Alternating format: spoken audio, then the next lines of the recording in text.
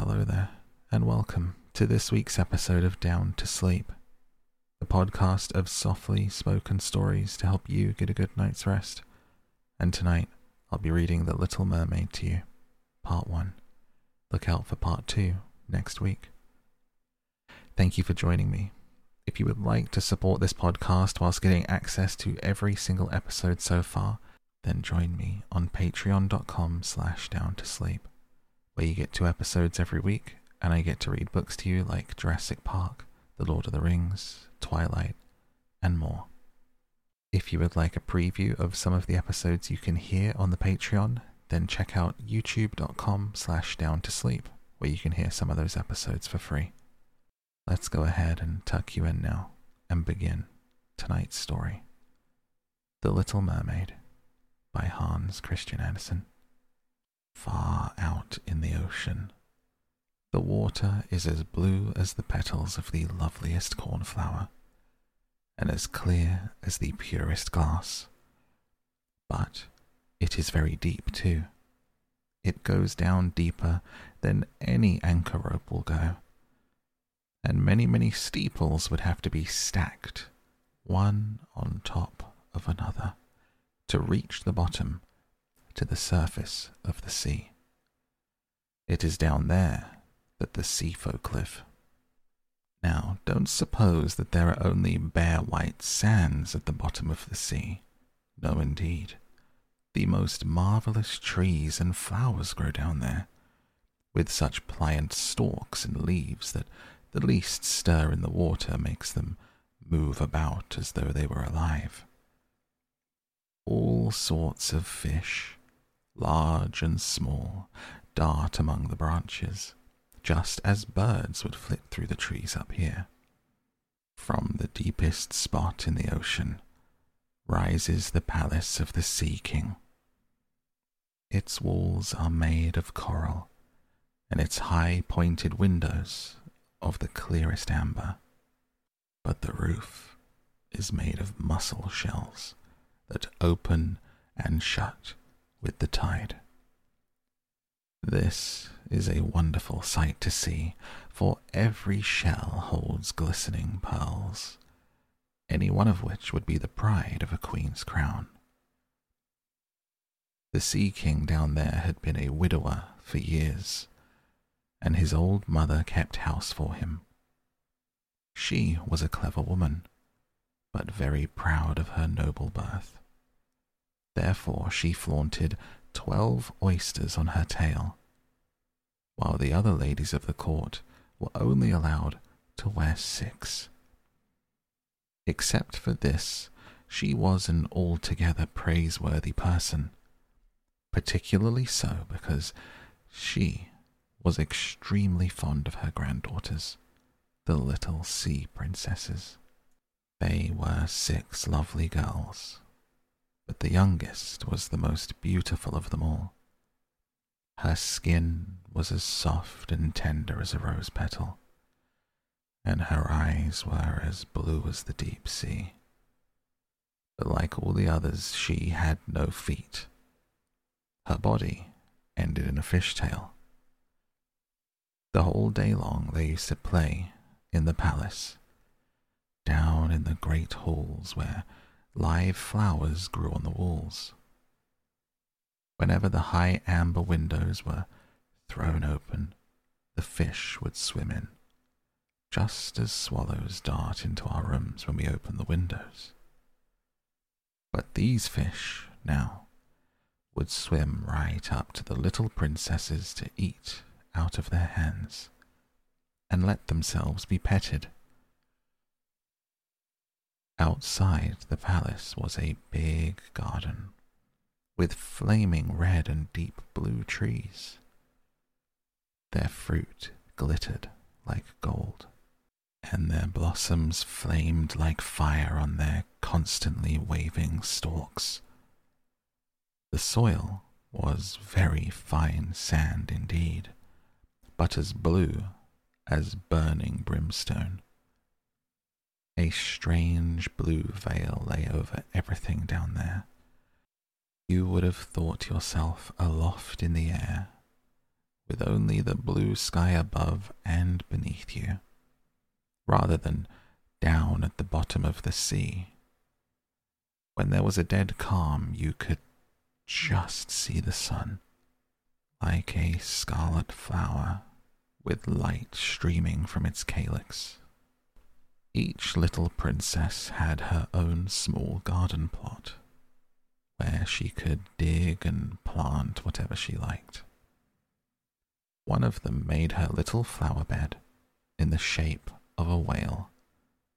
Another thought it neater to shape hers like a little mermaid. But the youngest of them made hers as round as the sun, and there she only grew flowers which were as red as the sun itself. She was an unusual child, quiet and wistful, and when her sisters decorated their gardens with all kinds of odd things that they had found in sunken ships, she would allow nothing in hers except flowers as red as the sun and a pretty marble statue. This figure of a handsome boy, carved in pure white marble. It had sunk down to the bottom of the sea from some ship that was wrecked. Beside the statue she planted a rose-colored weeping willow tree, which thrived so well that its graceful branches shaded the statue and hung down to the blue sand, where their shadows took on a violet tint and swayed as the branches swayed. It looked as if the roots and the tips of the branches were kissing each other in play. Nothing gave the youngest princess such pleasure as to hear about the world of human beings up above them. Her old grandmother had to tell her all she knew about ships and cities, of people and animals. What seemed nicest of all to her was that up on land the flowers were fragrant, for those at the bottom of the sea had no scent. And she thought it was nice that the woods were green, and that the fish that you saw among their branches could sing so loud and sweet that it was delightful to hear them. Her grandmother had to call the little birds fish, or the princess would not have known what she was talking about, for she had never seen a bird. When you get to be 15, her grandmother said, you will be allowed to rise up out of the ocean and sit on the rocks in the moonlight to watch the great ships sailing by. You will see woods and towns too. Next year, one of her sisters would be 15, but the others, well, since each was a whole year older than the next, the youngest still had 5 long years to wait until she could rise up from the water and see what our world was like. But each sister promised to tell the others about all that she saw and what she found most marvelous on her first day. Their grandmother had not told them half enough, and there were so many things that they longed to know about. The most eager of them all was the youngest, the very one who was so quiet and wistful. Many a night she stood by her open window and looked up through the dark blue water where the fish waved their fins and tails. She could just see the moon and the stars. To be sure, their light was quite dim, but looked at through the water they seemed much bigger than they appear to us. Whenever a cloud-like shadow swept across them, she knew that it was either a whale swimming overhead or a ship with many human beings aboard. Little did they dream that a pretty young mermaid was down below, stretching her white arms up towards the keel of their ship. The eldest princess had her 15th birthday, so now she received permission to rise up out of the water. When she got back, she had 100 things to tell her sisters about.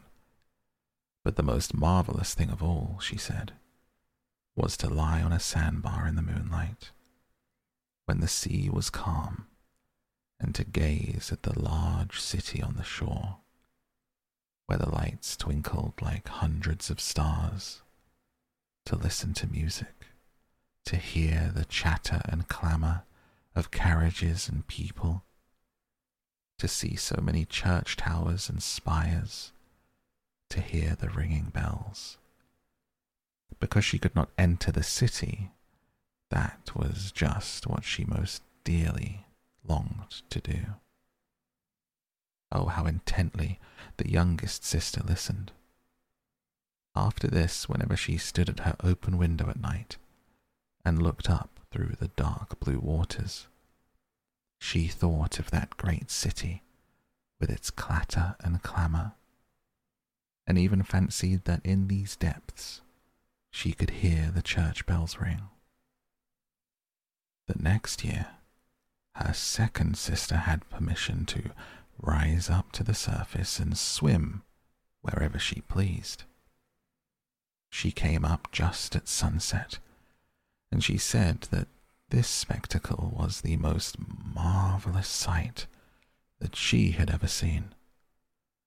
The heavens had a golden glow, and as for the clouds, she could not find words to describe their beauty. Splashed with red and tinted with violet, they sailed over her head. But much faster than the sailing clouds were wild swans in a flock, like a long white veil trailing above the sea. They flew towards the sun. She too swam toward it, but down it went, and all the rose-colored glow faded from the sea and the sky. The following year, her third sister ascended, and as she was the boldest of them all, she swam up a broad river that flowed into the ocean. She saw gloriously green, vine-colored hills. Palaces and manor houses could be glimpsed through the splendid woods. She heard all the birds sing, and the sun shone so brightly that often she had to dive under the water to cool her burning face. In a small cove she found a whole school of mortal children, paddling about in the water naked. She wanted to play with them, but they took fright and ran away. Then along came a little black animal. It was a dog, but she had never seen a dog before. It barked at her so ferociously that she took fright herself and fled to the open sea. But never could she forget the splendid woods, the green hills, and the nice children who could swim in the water, although they didn't wear fishtails. The fourth sister was not so venturesome. She stayed far out among the rough waves, which she said was a marvellous place.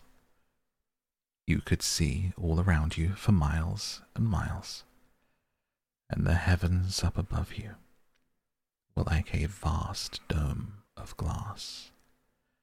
She had seen ships, but they were so far away that they looked like seagulls. Playful dolphins had turned somersaults, and monstrous whales had spouted water through their nostrils, so that it looked as if hundreds of fountains were playing all around them. Now the fifth sister had her turn. Her birthday came in the winter time, so she saw things that none of the others had seen. The sea was a deep green color, and enormous icebergs drifted about. Each one glistened like a pearl, but they were more lofty than any church steeple built by man. They assumed the most fantastic shapes and sparkled like diamonds. She had seated herself on the largest one, and all the ships that came sailing by sped away as soon as the frightened sailors saw her there, with her long hair blowing in the wind. In the late evening, clouds filled the sky. Thunder cracked and lightning darted across the heavens. Black waves lifted those great bergs of ice on high, where they flashed when the lightning struck. On all the ships the sails were reefed. There was fear and trembling, but quietly she sat there upon her drifting iceberg and watched the blue forked lightning strike the sea. Each of the sisters took delight in the lovely new sights when she first rose up to the surface of the sea. But when they became grown-up girls who were allowed to go wherever they liked, they became indifferent to it. They would become homesick, and in a month they said there was no place like the bottom of the sea, where they felt so completely at home. On many an evening the older sisters would rise to the surface arm in arm, all 5 in a row. They had beautiful voices, more charming than any of those mortal beings. When a storm was brewing and they anticipated a shipwreck, they would swim before the ship and sing, most seductively, of how beautiful it was at the bottom of the ocean, trying to overcome the prejudice that the sailors had against coming down to them. But people could not understand their song, and mistook it for the voice of the storm. Nor was it for them to see the glories of the deep. When their ship went down, they were drowned, and it was as dead men that they reached the Sea King's palace. On the evenings when the mermaids rose through the water like this, arm in arm, their youngest sister stayed behind, all alone, looking after them, wanting to weep. But a mermaid has no tears, and therefore she suffers so much more. "Oh, how I do wish I were 15, she said. "I know I shall love that world up there, and all the people who live in it." And at last, she too came to 15.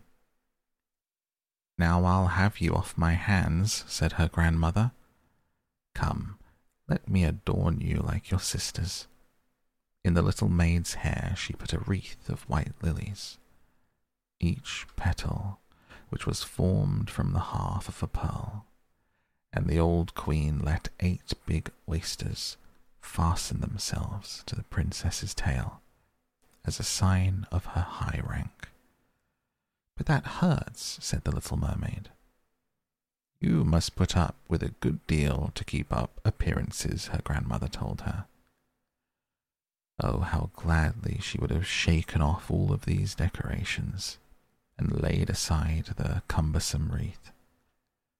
The red flowers in her garden were much more becoming to her, but she didn't dare to make any changes. "Goodbye," she said, and up she went through the water, as light and as sparkling as a bubble. The sun had just gone down when her head rose above the surface, but the clouds still shone like gold and roses, and in the delicately tinted sky sparkled the clear gleam of an evening star. The air was mild and fresh, and the sea unruffled. A great three-master lay in view with only one of its sails set, for there was not even the whisper of a breeze. The sailors idled about in the rigging and on the yards. There was music and singing on the ship, and as night came on they lighted hundreds of such brightly coloured lanterns that one might have thought the flags of all nations were swinging in the air. The little mermaid swam right up to the window of the main cabin, and each time she rose with the swell she could peep in through the clear glass panes, looking at the crowd of brilliantly dressed people within. The handsomest of them all was a young prince with big dark eyes. He could not be more than 16 years old. It was his birthday, and that was the reason for all the celebration. Up on deck the sailors were dancing, and when the prince appeared among them, 100 or more rockets flew through the air, making it as bright as day. These startled the little mermaid so badly that she ducked under the water, but she soon peeped up again, and then it seemed as if all the stars in the sky were falling around her. Never had she seen such fireworks. Great suns spun around, splendid firefish floated through blue air, and all of these things were mirrored in the crystal clear sea. It was so brilliantly bright that she could see every little rope of the ship, and the people could be seen distinctly. Oh, how handsome the young prince was! He laughed, and he smiled, and shook people by the hand, while the music rang out in the perfect evening. It got very late, but the little mermaid could not take her eyes off of the ship and the handsome prince. The brightly coloured lanterns were put out. No more rockets flew through the air. No more cannon boomed. But there was a mutter and rumble deep down in the sea, and the swell kept bouncing her up so high that she could look into the cabin. Now the ship began to sail. Canvas after canvas was spread in the wind. The waves rose high, great clouds gathered. Lightning flashed in the distance. They were in for a terrible storm, and the mariners made haste to reef the sails. The tall ship pitched and rolled as it sped through the angry sea.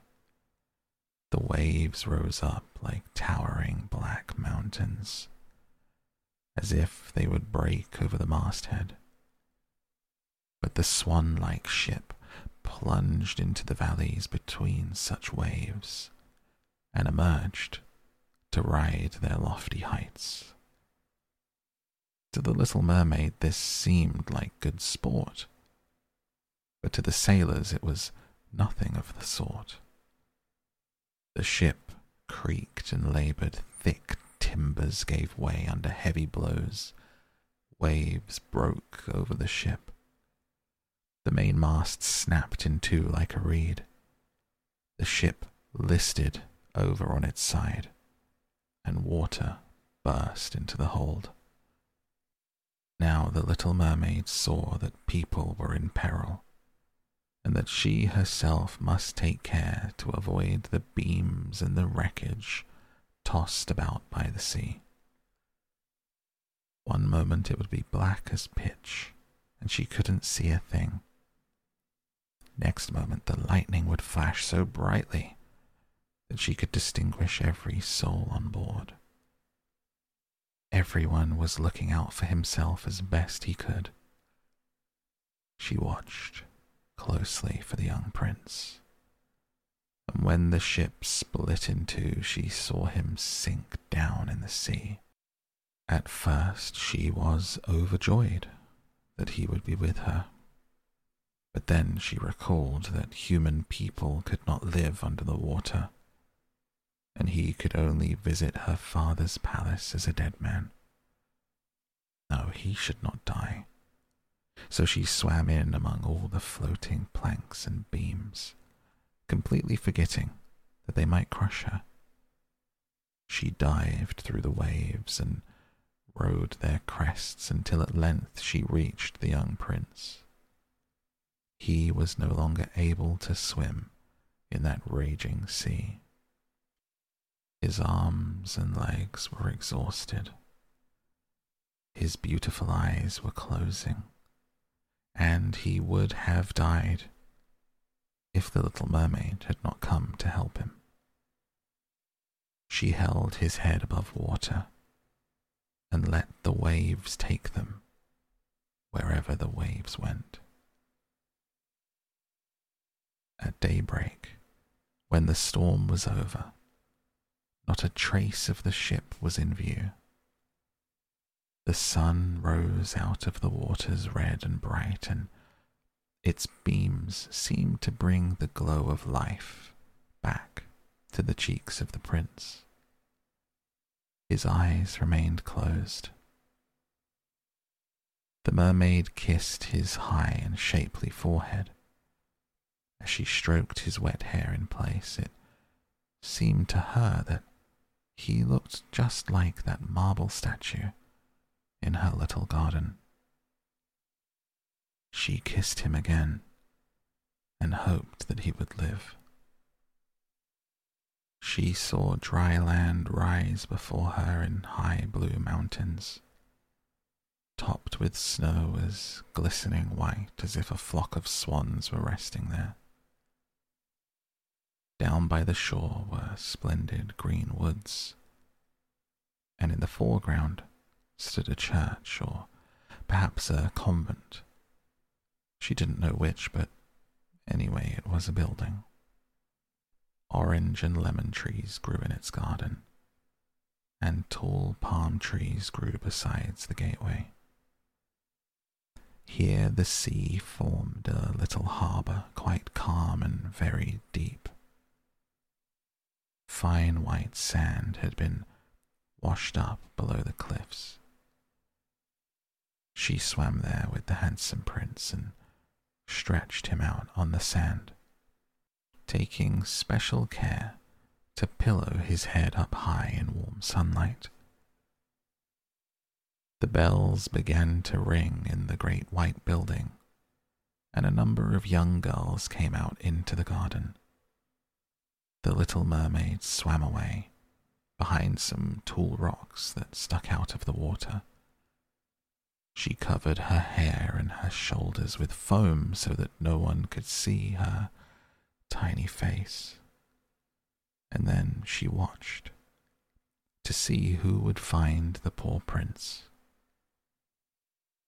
In a little while, one of the girls came upon him. She seemed frightened, but only for a minute, and then she called for more people. The mermaid watched the prince regain consciousness and smile at everyone around him. But he did not smile at her, for he did not even know that she had saved him. She felt very unhappy. And when they led him away to the big building, she dived sadly down into the water and returned to her father's palace. She had always been quiet and wistful, and now she became much more so. Her sisters asked her what she had seen on her first visit up to the surface, but she would not tell them a thing. And that is where we close the book on tonight's episode of Down to Sleep. This was part 1 of The Little Mermaid, and next week you can hear part 2, which is the ending. I'll see you there. Until next time, sleep well. Thank you, and good night.